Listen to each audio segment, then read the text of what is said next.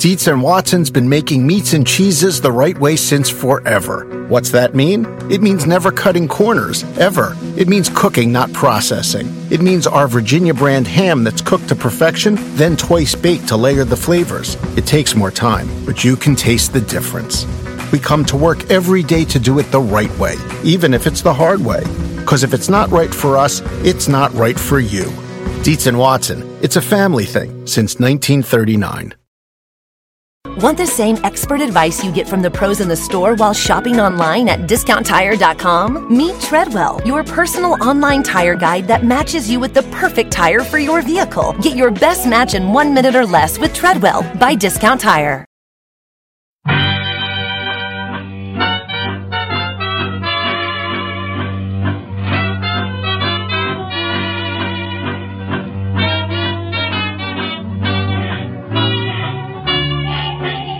Brett McKay here, and welcome to another edition of the Art of Manliness podcast. Do you feel overwhelmed? Do you feel like you're always busy, but you're not productive? Or do you feel like your time is constantly being hijacked by other people's agendas? Well, if you can answer yes to any of those questions, I'm sure all of us can. Today's episode is for you. I talked to business consultant Greg McKeown about his book, Essentialism, The Disciplined Pursuit of Less. In it, Greg argues that by doing less, we can actually not only be more productive, but more importantly, get more of the right things done in life. We begin our conversation talking about the difference between an essentialist and non-essentialist, and why essentialists look at every decision with a 100-year view. Greg then shares how you can apply essentialist principles to your work so that you can convince your boss that maybe some of that stuff you're working on that he thinks is important but isn't actually important, how you can ditch that stuff and actually work on things that are important. We then discuss why taking time for play, sleeping, or doing absolutely nothing can sometimes be the most productive thing you can do. And then Greg shares some tips on how to say no to people without feeling like a jerk, and why adding buffer to your life is an important part of being an essentialist. This podcast is filled with both brass tacks advice and deep insights about living a flourishing life. You're going to want to take notes. After the show's over, check out our show notes at aom.is/essentialist. All right, Greg McKeown, welcome to the show. It's so nice to be with you. Well, you wrote a book. It's provided a lot of food for thought, and it has given me some focus in my life. It's called Essentialism, and it's all about figuring out what's the most important things in life and focusing only on those things to be more effective in your work or in your life. And we're going to get into deeper what essentialism is. I'm curious, did you have a personal experience where you were trying to do a whole bunch of different things all at the same time, but you were doing them all poorly that led you down this path of exploring essentialism? I had an experience that left a mark on me where I received an email from my manager at the time that said Friday would be a very bad time for your wife to have a baby. And Friday was, in fact, the day that we were in the hospital. My daughter had been born middle of the night before. But instead of being focused on that clearly important essential moment, I felt torn. I could do both. The right answer was to try and do both. Could I be at the meeting that I'd been asked to attend, or should I stay where I was and stay focused? And so I'm torn. Both.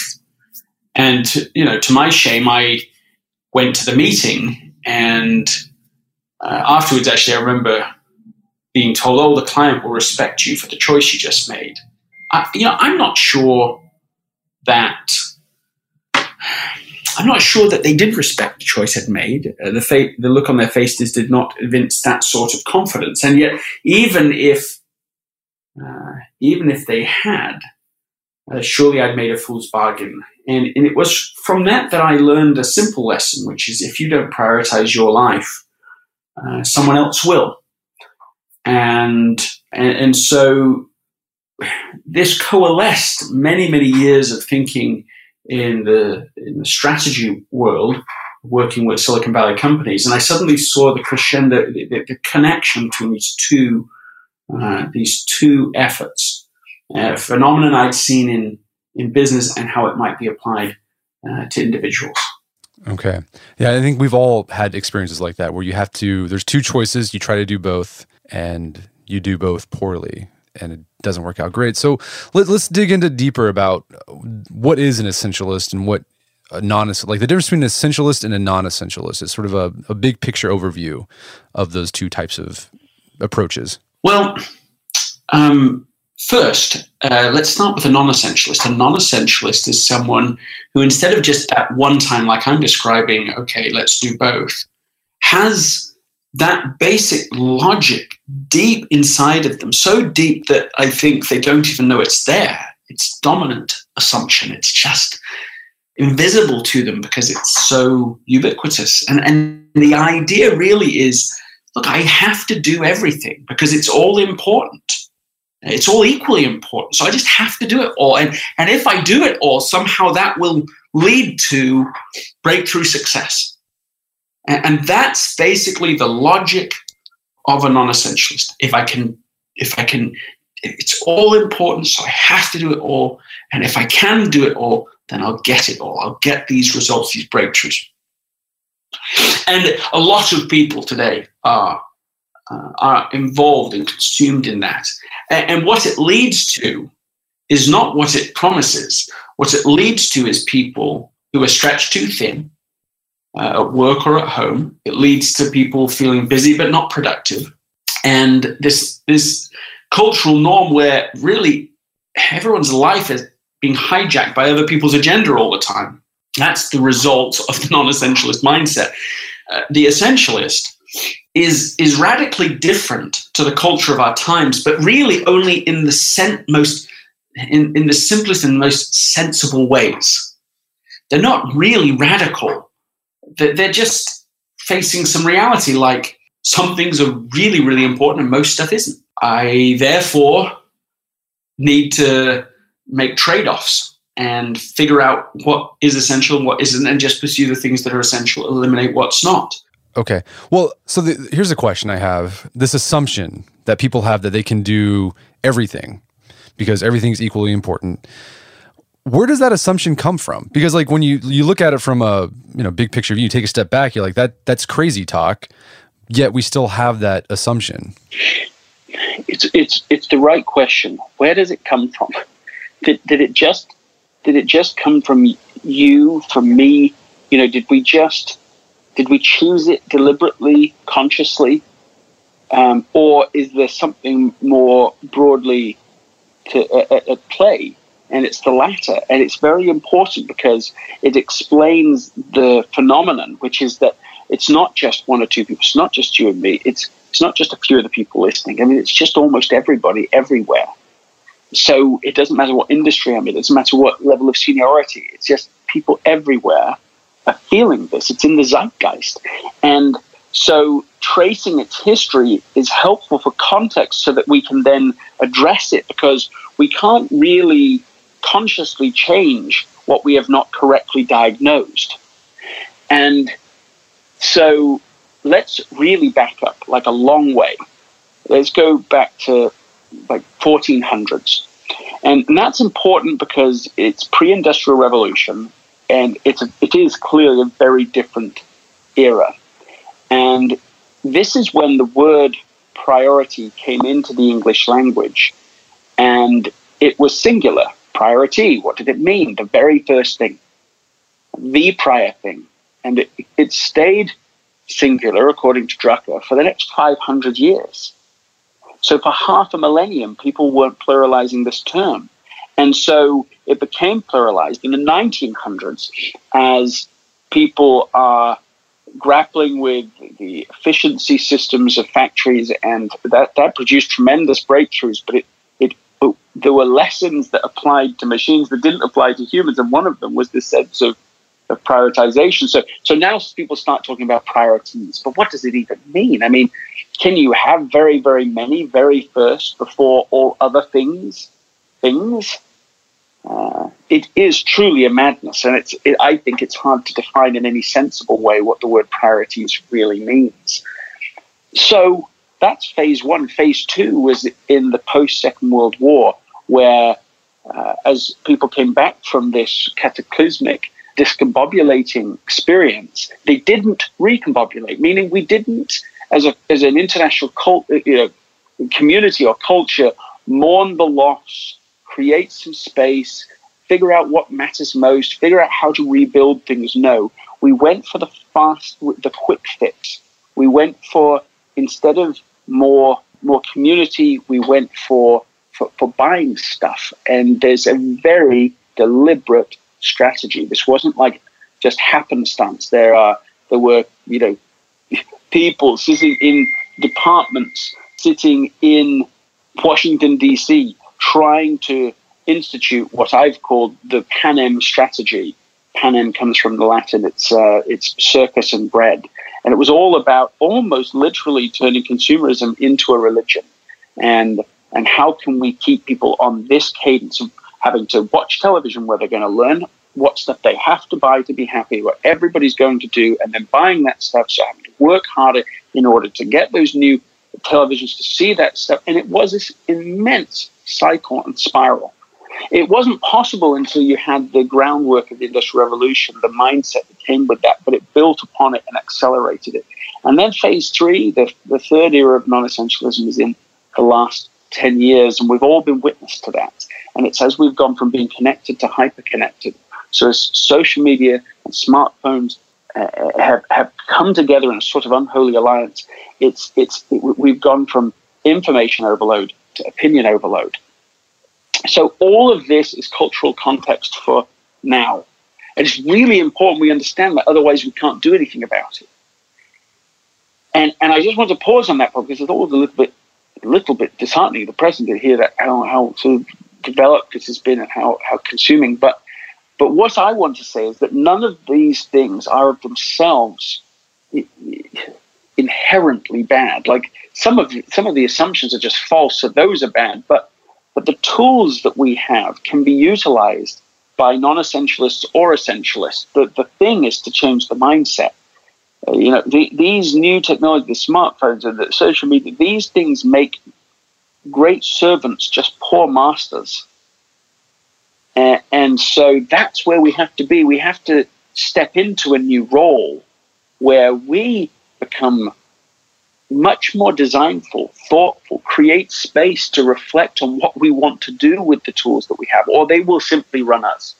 And it won't just be, me making this, really bad choice sitting in the hospital, but it will be all of us making micro trade-offs we never really meant to, because these things are acting on us rather than us acting on them.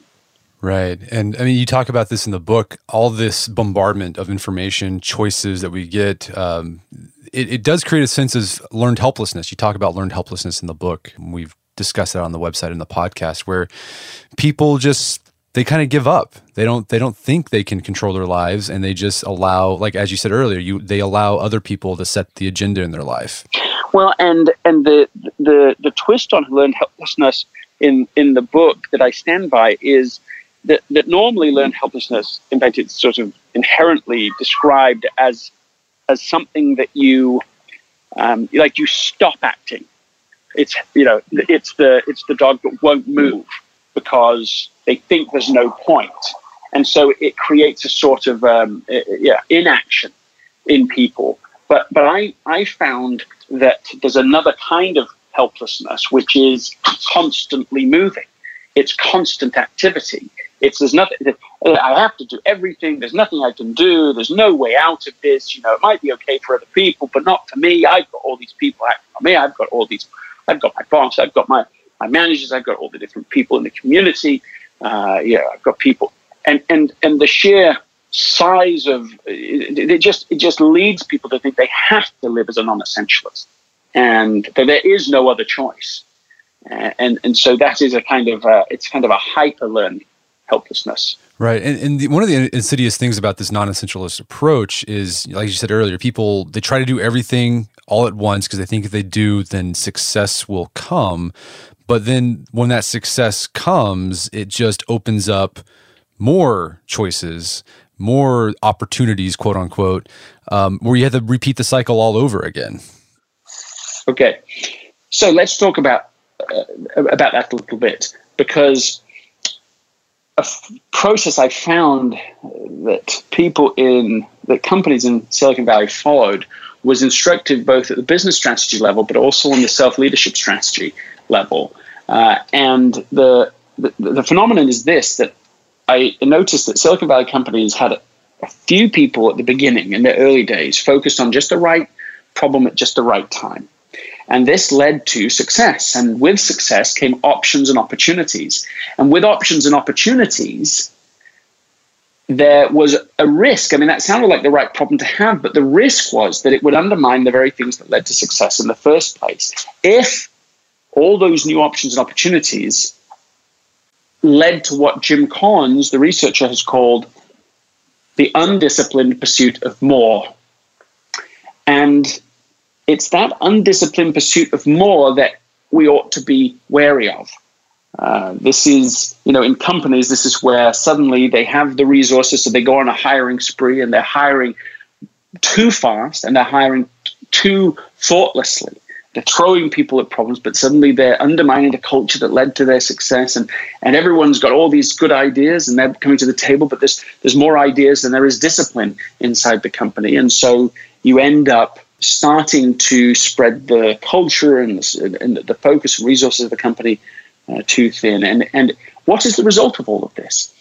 Does trying to do all of it actually help you break through to the next level of success? It does not.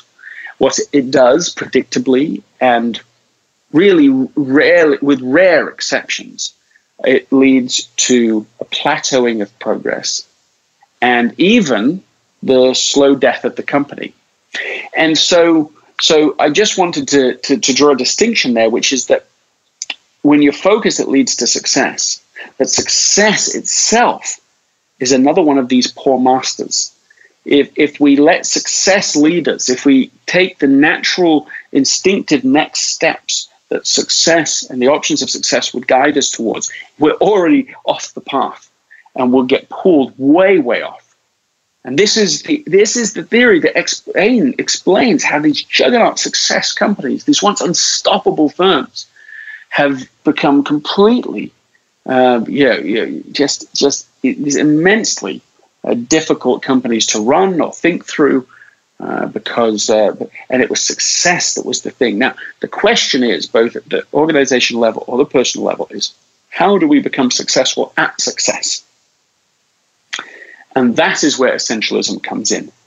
So I would argue that non-essentialism literally simply does not produce success. It's just correlated with success because you see it at the same time as success is present. But it never generates success. Right. So this is a question maybe we can get to later. But there are some companies, I'm thinking like Google or Amazon, who they start off with a core competency, but they've somehow been able to expand into other areas that are somewhat related, and they've been able to do it deftly. Thinking Google, they start off with search, and then they introduced Gmail, and they introduced Maps. What is it that Google's doing, for example, that allows them to explore these new options, yet still maintain their ability to be successful in the one thing that they're good at? So where does Google's primary profit margin and center still lie? Search ads. By small margin, massive margin. It's massive, I believe. Massive margin. It's the thing that makes money for them still. That's it, still. So here we are, 20 years on, many moonshots later, and still their primary income comes from a certain place. Now, I'm not trying to hit Google. I suppose we'd all like to fail like Google. but it is staggering to me and should grab our attention that, you mentioned these add-ons, right, which have been well integrated, but they're extensions of exactly the same product. They're search. Maps, it's search. The purchase of YouTube. I talked to the CEO at the time when they just purchased YouTube and talking about that. He said, look, the YouTube was lucky that there's a half a dozen or a dozen companies that we could have picked. We ended up picking YouTube. We had to pick somebody. They're picking things to put into their search engine so people don't go anywhere else. Now, I'll give them high marks for having kept and protected and developed that thing. There's just no doubt, right? Bing came searching after them. Excuse the pun. Yahoo's been fighting also still for that same space over the time, and many others. They've done a great job in doing that. Where they have largely failed is to produce a second big thing. You see, so they've had all this money, this tremendous economic machine.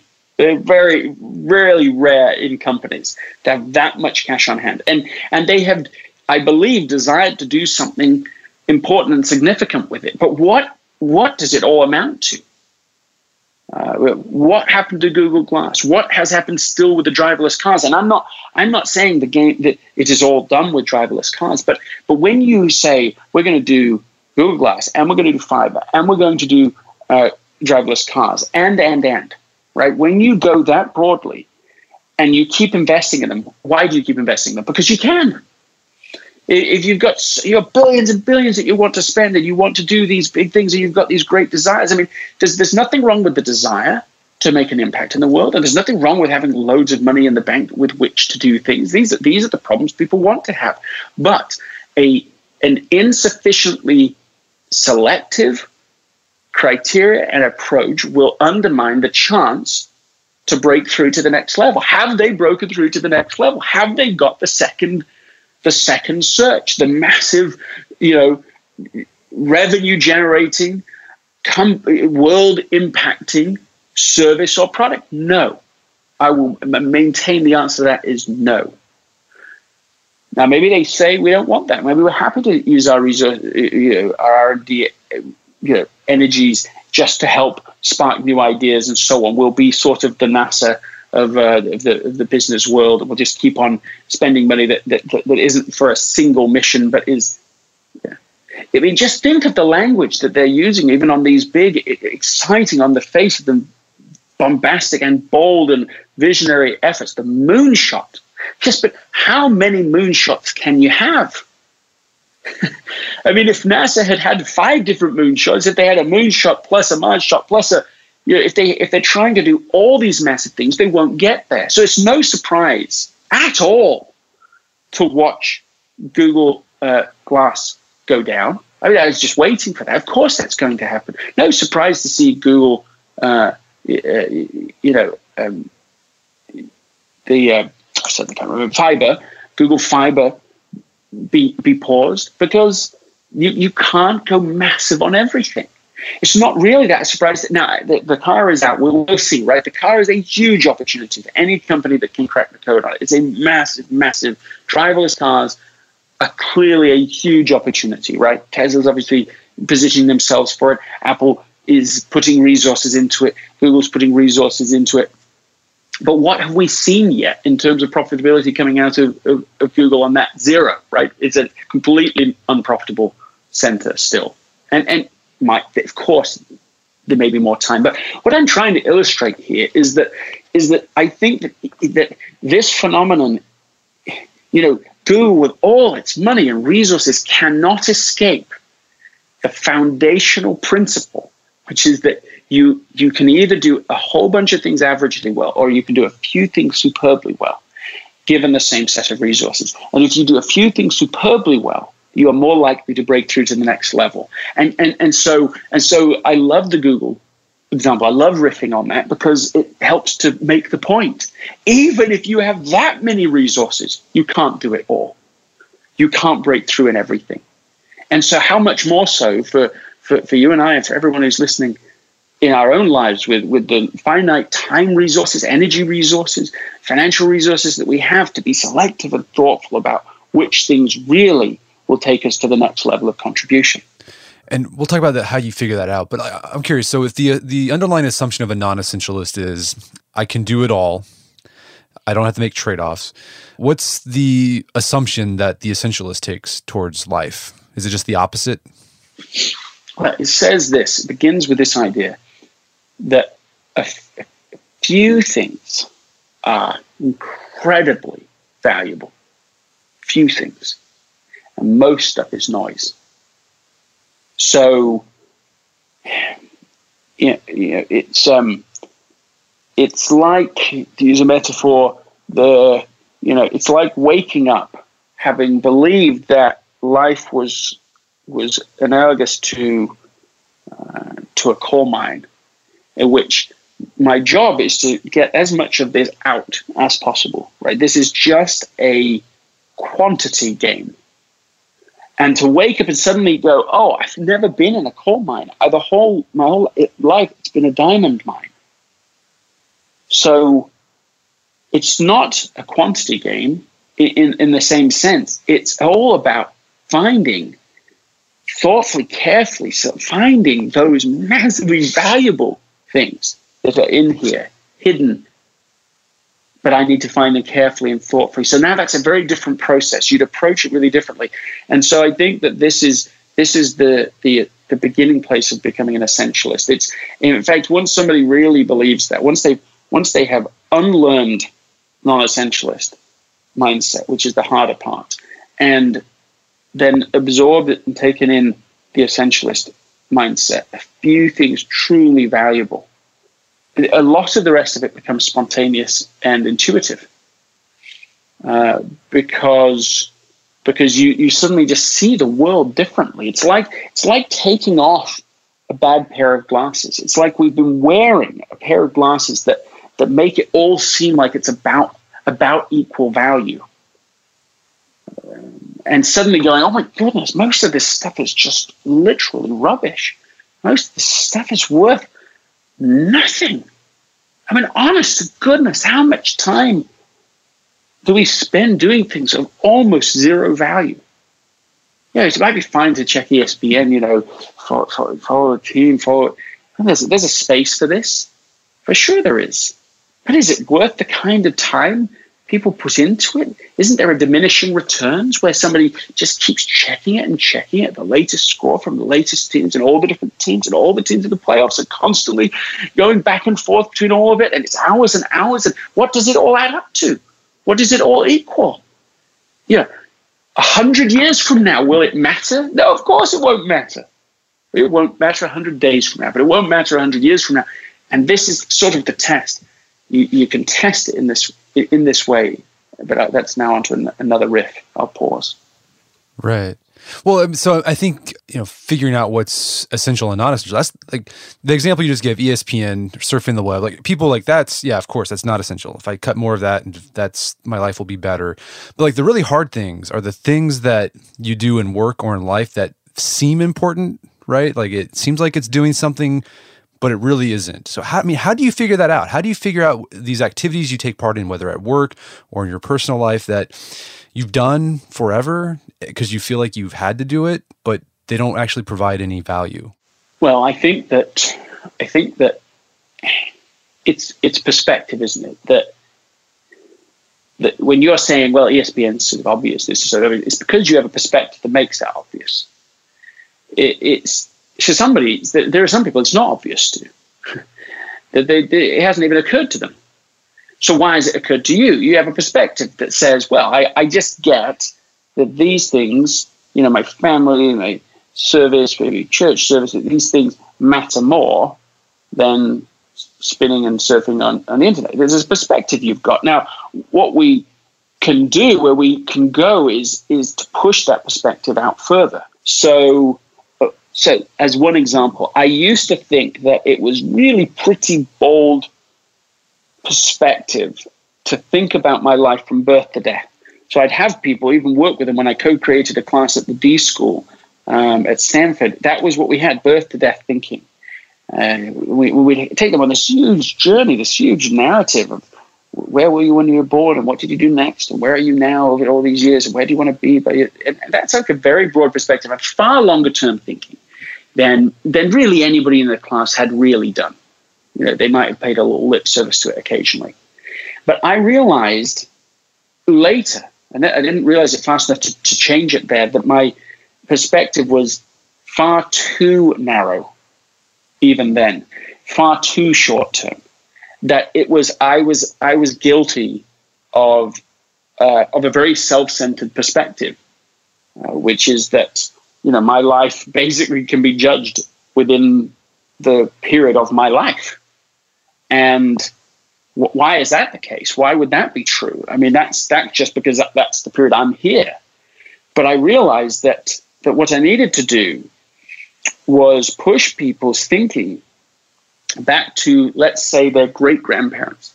So parents, grandparents, great-grandparents, the full spectrum back, and start to to get an intergenerational narrative. I call it 100-year vision because it's from today, it's 100 years before us and 100 years ahead of us. And that is much more powerful lens. What I learned in the process was that most people really can't tell me anything about who their great-grandparents even were, what they did, how they thought, what the choices they made, what trade-offs they made, nothing. And so there's this massive blind spot for each of us. But most of us are shaped by people we know nothing about whatsoever.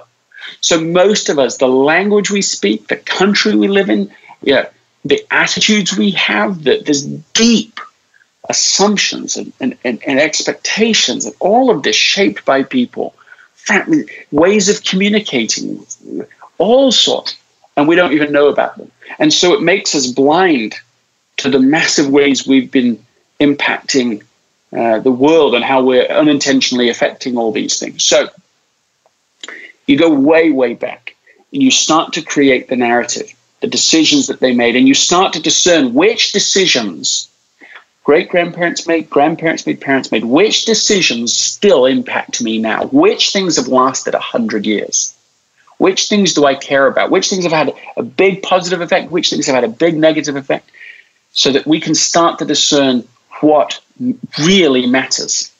Not what mattered temporarily, what mattered in a big way that lasted all these years. Then we go forward, extrapolating from that 100 years in the future. It's a very important number because none of us are going to be here 100 years from now. So it's very important that we break that perspective of, well, on my deathbed, what will people say about me? I mean, who cares? Well, we've got to go beyond that. We've got to say, what about your great-grandchildren? Or if we have no children, just other people that we've influenced generations ahead. What will they care about? What will have impacted them? What will make a difference? And I put it to you that perspective will reveal the difference between the merely good things and the very few truly essential ones. And that's the way I think to approach this. I love that perspective, adding that perspective. But so here's the challenge. Let's say you do this, and I think it's for people's personal lives, they can figure that out. Like, okay, family, definitely important. There's these obligations or responsibilities in church or my community or whatever, obviously important. But let's say on your work level, right? If you're working for an employer and you do this analysis and you decide like, well, these meetings that I have to go to once a week, like they're not important in that grand scheme of things. How do you tell your boss, like, I don't think these meetings are essential? Do you tell your boss that? And if so, like, how do you do so in a way where you can get them on board with that? Well, I don't think that the way to think about negotiating with your boss is to simply say, well, no, I didn't write a book called Noism. But I do think it's often, or maybe even always, reasonable to have a conversation. I remember one time I was being given a new assignment from my direct leader, and he'd already given me probably 4 fairly major projects to work on, and here was the next one. And all of the projects were interesting to me. They were all good, and he obviously thought they were all valuable.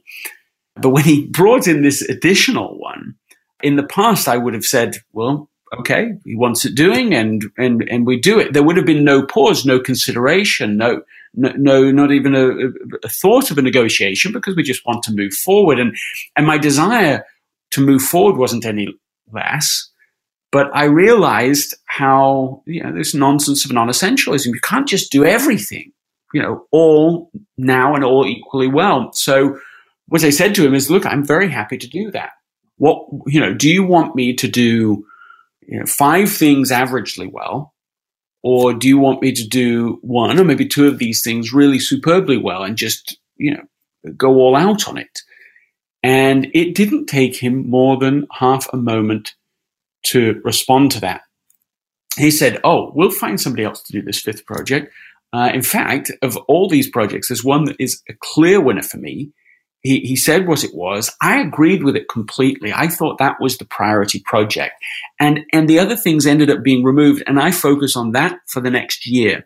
As a result of that, made a serious impact on the thing that he and I had identified as the most important thing. That's more in range of what I think is realistic and what is appropriate. And of course, it might not always work in that picture perfect way I just described. But what I'm inviting people to do is to bring the reality into the conversation, to not pretend that we simply can do everything perfectly well. We all, I think, do know perfectly well that that isn't true. And so if you can bring that into the conversation, you're not saying no, you're not being impertinent, you're dealing with reality. And I think there are appropriate ways to do that. Right. So don't be afraid to start the conversation, at least. Well, I think that's right. I think essentialism and non-essentialism are conversations. I think that's the beginning of any culture change, is to be able to have the language. So I think it can be very advantageous to have not just you, for example, read Essentialism and know about it, but to have your boss read it, have everybody on the team read it, so that there's language here. It doesn't mean you suddenly say no to everything and everyone without thinking about it. That's a thoughtless approach. But you can start to have the conversation, and we ought to do that because non-essentialism is so unsustainable and so silly. Well, this kind of leads nice to a next question. So the book isn't called Noism, but to live an essentialist life, you have to say no to things. But I think for a lot of people, they're afraid to say no. So they don't want to let people down. They're afraid that it might, cost them, their job or their standing in their job. How do you overcome that fear of saying no so you can focus on what's important? Is it the approach, instead of thinking I had to say no, have it rather, let me have a conversation with you about this first? The first stage to developing the leadership competency of elimination, of saying no, the first stage is to learn to pause. And it can be the tiniest pause. Just somebody says, oh, hey, can you do this? And you just go, let me think about that. And that's it. You might still say yes, but you develop the ability to pause and realize, oh, this is a new thing. This is another thing. Maybe then you start to learn one question. You ask one question. Normally you just said yes without thinking about it, without clarification. You pause, you ask a question. Eventually, in that space, you find new skills can be layered in. And I do think it's a full leadership competency, the ability to say no, the ability to negotiate, the ability to eliminate non-essentials is its own competency. It has to be developed. And I've come to understand that better since the book was published than I did before. I used to think people have the skills already developed and all they need is a new mindset. And that can be true for people, but it's often not true. It's often the case that people believe that they can only really have two options. And one is the polite yes, and the second is the rude no. And they think those are the only two choices. So as a result, because they don't want to be that sort of person, they end up saying the polite yes all the time. So the question is how to discover the middle space. And I think it's important people don't jump all the way to the, to close to the rude no at first. You stay over at the polite yes, but what about a polite pause? What about a polite, hey, can we talk about this a little more? What about asking the question? Well, look, can we just talk about what we think is the most important thing to be done? What are the 2 or 3 things that will really move the needle this quarter, this week, this year? And slowly, as you develop the ability to negotiate non-essentials, you will find stronger muscles of being formed. So that eventually, I think there is a way that people can evolve all the way to, oh, can you do this? Well, actually, no, I don't think I can do it. But by that point, there's a developed set of skills and trust and relationship that's been formed. So you don't want to go from being, polite yes on the one hand and then hugely shift because you've heard this idea or you read the book Essentialism and now you go all, overkill on the other side. You got to take it step by step. Think about it as a continuum from the polite yes, step by step over. until you've learned what works and what doesn't work, and you develop this skill. And part of navigating that skill set is you have to know like what is important, like what is truly essential. So you talk about in your book this idea of the essential intent, and when I read it, it sounded like a mission statement that people hear, and they roll their eyes, but it's not. Like, how is it different from? How is essential intent different from a corporate mission statement or even a personal mission statement? Well, first of all, I mean, the idea of a vision and mission statement in their original idea was perfectly positive, good, and I'm in favor of it. But the reason people roll their eyes is not because vision and mission statements aren't good ideas. It's because they've seen them almost universally badly executed. Well, what does that mean? Example, I remember actually at business school being given an assignment. There's about 70 in the class or something, and each of us has been given an assignment to find a vision and mission statement in a non-profit organization, bring it to class, read it out. Each of us bring one or two of them. We do that. As we're going through these statements, the room just really starts laughing at these statements. There's a 6-person organization, and their mission statement is to end world hunger, which is a perfectly inspiring idea, other than it's so disconnected to the reality of the organization, no one believes in it. So it sounds inspirational, but actually it isn't. It melts on contact. It's not real, and people can feel that. So it's not really inspirational in the end. I remember as we continued going through this, somebody put their hand up and they said, "Well, I've got Brad Pitt's vision statement from his nonprofit." And by this point, everyone's laughing. So Brad Pitt, what's he going to have to say? And then they read it out, and this was the vision statement. This was the statement of the purpose statement. Was, we're going to build 250 storm-resistant homes in the 8th Circuit of New Orleans that are also sustainable by this date. And when they read it, it seemed to take the oxygen out of the room. And it was almost a reverent moment as people realized, oh, that is what a clear intent looks like, sounds like. They will know when they're done. And they might well choose a new intent. That doesn't have to be the end. You don't have to put yourself out of existence necessarily, but you know when it's done. And it stood in such contrast to these other kinds of vision and mission statements, these incomprehensible, general vision and mission statements that no one knows what they really mean. And so what people have experienced with these kinds of things is it lacks clarity, which is ironic because that's the whole point of them, is to produce clarity, to produce direction and purpose. But most of them, and I really do mean most, I mean, certainly my experience is almost universally that these kinds of statements are not fit for purpose. They don't enable people to make trade-offs in their day-to-day work. So an essential intent, I mean, in some ways, if I'm honest, they're just really good vision mission statements. I mean, they just work because you've gone all the way from this generalized statement to something of clarity. A lot of people say, even CEOs and executives I work with, when I talk to them about this at first, they'll say, well, look, I think we're pretty clear, Greg, about what we're trying to do. And I always want to say, well, yeah, there's, as a person who wears glasses, the difference between pretty clear and really clear is really different. And that's what we're talking about here. An essential intent is what you really are trying to do, the concrete and inspirational, but especially the concrete objective, the priority, the thing you're really about. And when people have them, you have it because basically it's one decision that's made 1,000 decisions. You can keep coming back to that again and again until it's achieved.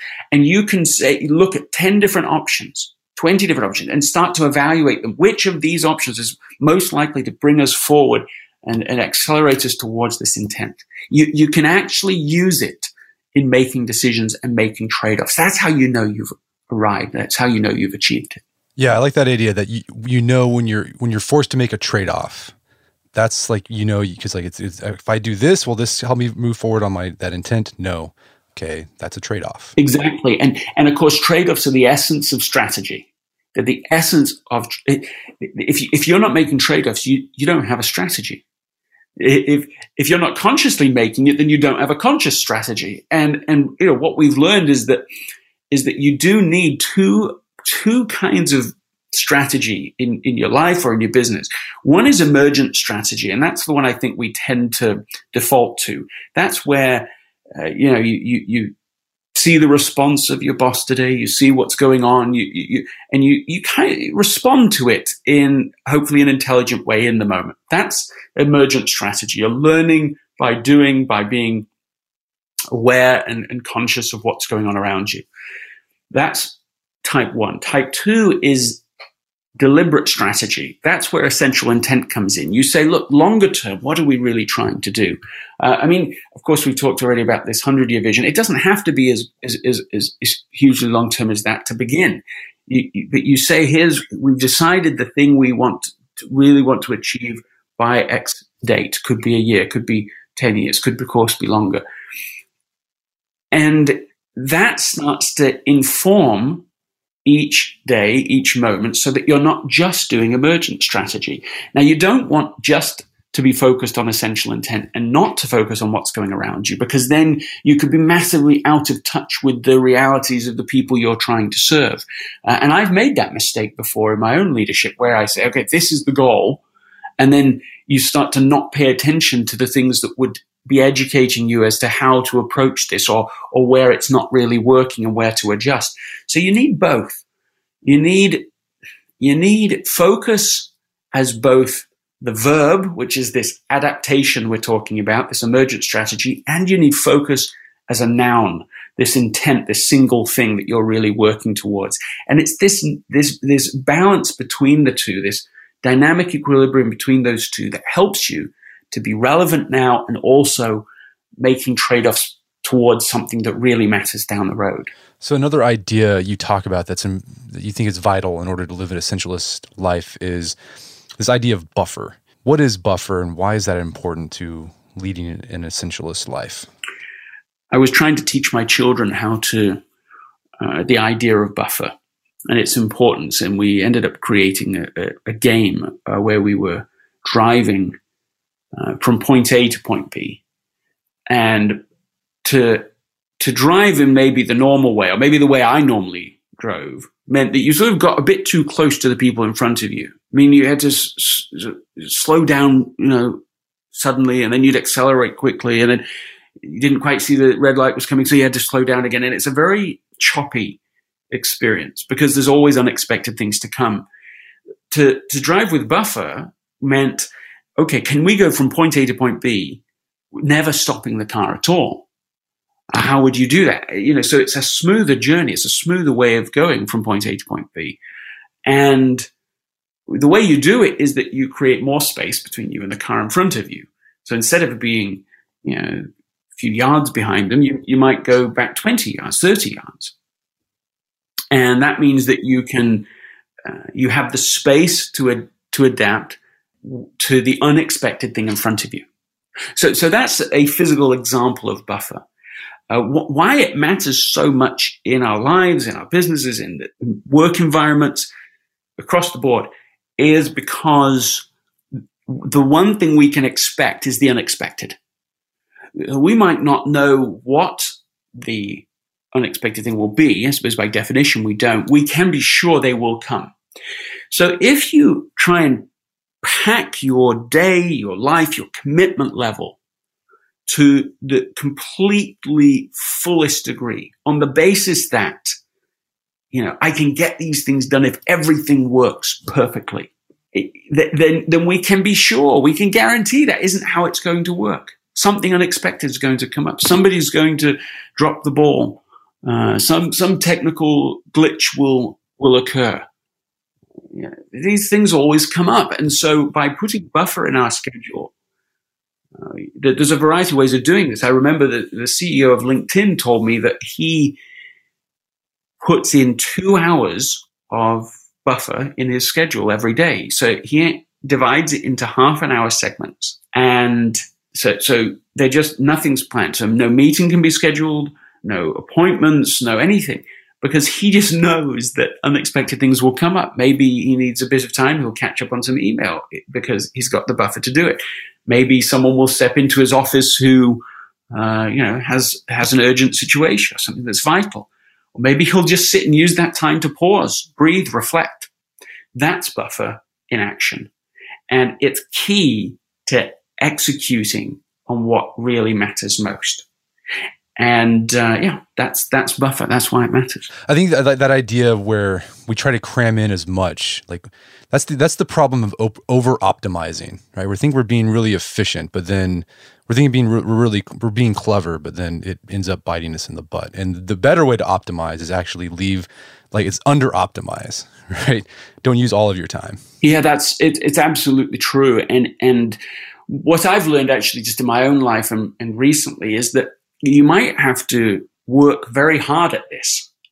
You might have to, paradoxically, in a sense, get busier than you even are right now for a while in order to achieve this. And that's okay, because that's, it's like you might have to, let me give you an example. So I look at my life and I say, okay, look, I want to be an essentialist. I feel like I'm halfway towards the revolution. I've made a significant number of changes and they're important, but I want to go further, and I want a certain kind of life. In fact, let me just share this with you. I was doing an interview, a conversation, not dissimilar to this, a few months ago, 6 months, 8 months maybe, and the person I was talking to started speaking about where they live. And they live on land, and it's land that their great grandparents bought. And there's this area on his property that's the house that these ancestors used to live in. And he says, I'll go there sometimes because there's no Wi-Fi there. There's nothing there. He says, I'll spend time there. He said, when I'm there, I'm amazed to imagine what the life was for the people who lived there. He said they would work, they'd get up at dawn, they'd go and, plow the fields, work outside, physical labor together as a family. And then once it was done for the day, they would come home. There's no technology. They would have this hearth experience, meaning literally by the hearth. They would, for the rest of the remainder of the day and fully into the evening until they went to sleep, they would sit by the fire, read, talk to each other, laugh, and they'd eat together. I mean, everything was done by this hearth. Everything was done in this very quiet and centered place. Let's just riff on this for a second. Something I learned recently, which amazed me, is that the word focus, the root word of focus is hearth. So the word focus, when it was first being used, meant not just focus on a thing. It meant the focus that is only possible when you're with your family by the hearth, that's where the light is, that's where the warmth is, that's where the family is. That is what focus meant. I think that's quite a profound insight. But when I was having this conversation and he was sort of explaining some of this to me, I had this deep connection of I'm only halfway there and I need to do something about this. I need to actually create a different environment. I've probably gone as far as I think I can go in the environment I'm in. And so that began, everything we do has interrelated purposes. And so it's not the only reason I was doing this, but I found myself pursuing a different life and saying, where can I have a different life? And so, in that process, and for some other reasons as well, moved to a different environment. Where were we looking? We're looking for a different kind of location. And the place we found is so quiet and so still. It's still got this great community, but it's high on privacy, high in community. But it's compared to before, it's so much space. And it took a lot of work to go from point A to point B. And really, I felt sometimes a bit of a charlatan essentialist because it was just so much work but it was in pursuit of this single intent, to make this change, to choose this different life. And we're in it now. And it's just been so profound to have set a goal like that, to really set an intent to get to a place that's less noise, less disruption, more privacy, ironically, more community. Could these places exist? It might take a lot of work to get there, but then you're there. And in today's environment, you have to really work on that. So anyway, that's something that's very live for me, very real for me, and I think has relevance for the people listening to this conversation. Yeah, I love that. But I thought what was interesting, it was a counterintuitive idea you put out there. In order to live an essentialist life, you might end up doing things that seem unessential to most people, like exploring or just playing or sleeping or not doing anything. I think when most people hear that, they think, well, that's a waste of time. Like, you could be using that time to doing those essential things. Why are activities like that so important to living as an essentialist? Well, so they're not important if you believe that going 24/7, not if you believe it, if it's working for you, then it's not important. Don't worry about all of this. If that is creating joy, if that's creating meaningful relationships, if that's creating mental wellness, health, and thriving success personally and professionally. If non-essentialism is producing those things for you, then you just forget everything we're talking about here because it's all working. But on the basis that actually non-essentialism doesn't work for people, that it creates so much stress, that it creates so much busyness without productivity, that it actually helps people to plateau in their progress. So suddenly you think, well, maybe the way I've been doing it isn't the right way to be doing it. Maybe there's a different thing. And suddenly some of those different things will feel like slow motion at first. Will feel so different, like getting off a conveyor belt sort of thing, and all of a sudden you're like, whoa, it's a little discombobulating. And then you say, well, this is real life, playing with my children, just playing with them, going somewhere to go swim with the children, go to the beach, just be with them, laugh with them. So stop thinking that is the distraction. That's the real work of life. That is life. I suggested to somebody one time, I said, sometimes in life, the best thing to do is nothing. And they could not comprehend that idea. Literally, they just looked at me like I was crazy and then started to explain, like, well, you don't really mean nothing, do you? You couldn't really mean that. It must be some other thing you mean. And I kept on saying, I don't mean that, something else. I mean that sometimes the healthiest thing you can do is to sit there. And the goal is just nothing for just a little while. To be bored. To let yourself be in that space. And you'll find quickly that this, in fact, is a way for much better personal health. That this is a way to much higher levels of happiness. And strangely, I think what people will find, especially if you go back to the 100-year vision, they'll find that these are the things that actually last. And this is the level of the non-essentialist con, is that it literally is conned us to believing that the stuff that doesn't matter at all is what matters. And the stuff that really matters doesn't matter at all. I don't know if I said that right. Maybe I just got that wrong. But you get the idea that it's completely reversed what is important and what's not important. Well, I was reading my journal not so long ago, and back a few years, I was reviewing a few years back, and I was looking at my entries, and I was struck by how much of many of the items I'd written didn't matter even this 3-5 years later, just didn't matter to me. But the entries about when I had played with my children, when I had just had some space and relaxed and been in the present, when I wrote about those things mattered significantly, even this, 3 to 5 years later. And that's what we're going for. It's a different way of living, and it is revolutionary. It is different to what the people around us will be doing. But what will be revealed in that difference is simply a less but better life. And because that's the core argument and value proposition of essentialism. I love that. Well, Greg, this has been a great conversation. Where can people go to learn more about your book and your work? Well, the website is a place that we do add things from time to time with the new adventures that we're going on. So that's just gregmckeown.com. The latest adventure, the big thing that's been happening that's interesting is I've teamed up with Steve Harvey after he read Essentialism and found it life-changing.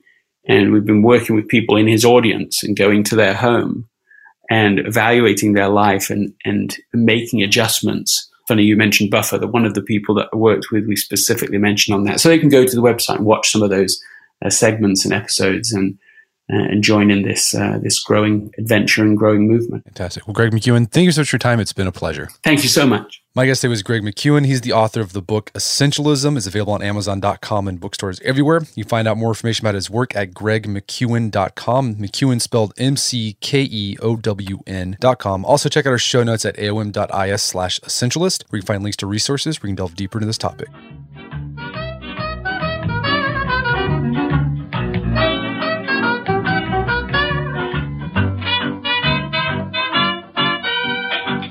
Well, that wraps up another edition of the Art of Manliness podcast. For more manly tips and advice, make sure to check out the Art of Manliness website at artofmanliness.com. If you enjoy the show, I've gotten something out of it, I'd appreciate if you take 1 minute to give us a review on iTunes or Stitcher. It really helps out a lot. And thank you to everyone who has given us reviews. We really appreciate that. As always, thank you for your continued support. And until next time, this is Brett McKay telling you to stay manly.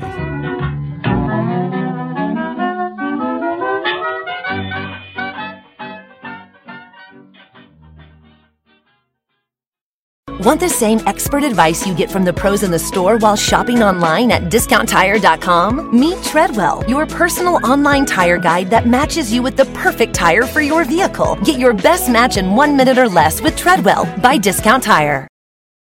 Listening to your favorite podcast? That's smart. Earning your degree online from Southern New Hampshire University? That's really smart. With 24/7 access to coursework, no set class times, and dedicated student support, you can go to school when and where it works for you. Low online tuition means you can even do it for less. And dedicated student support means we'll be with you from day one to graduation and beyond. Join a community of learners just like you. Go to snhu.edu today to start your free application.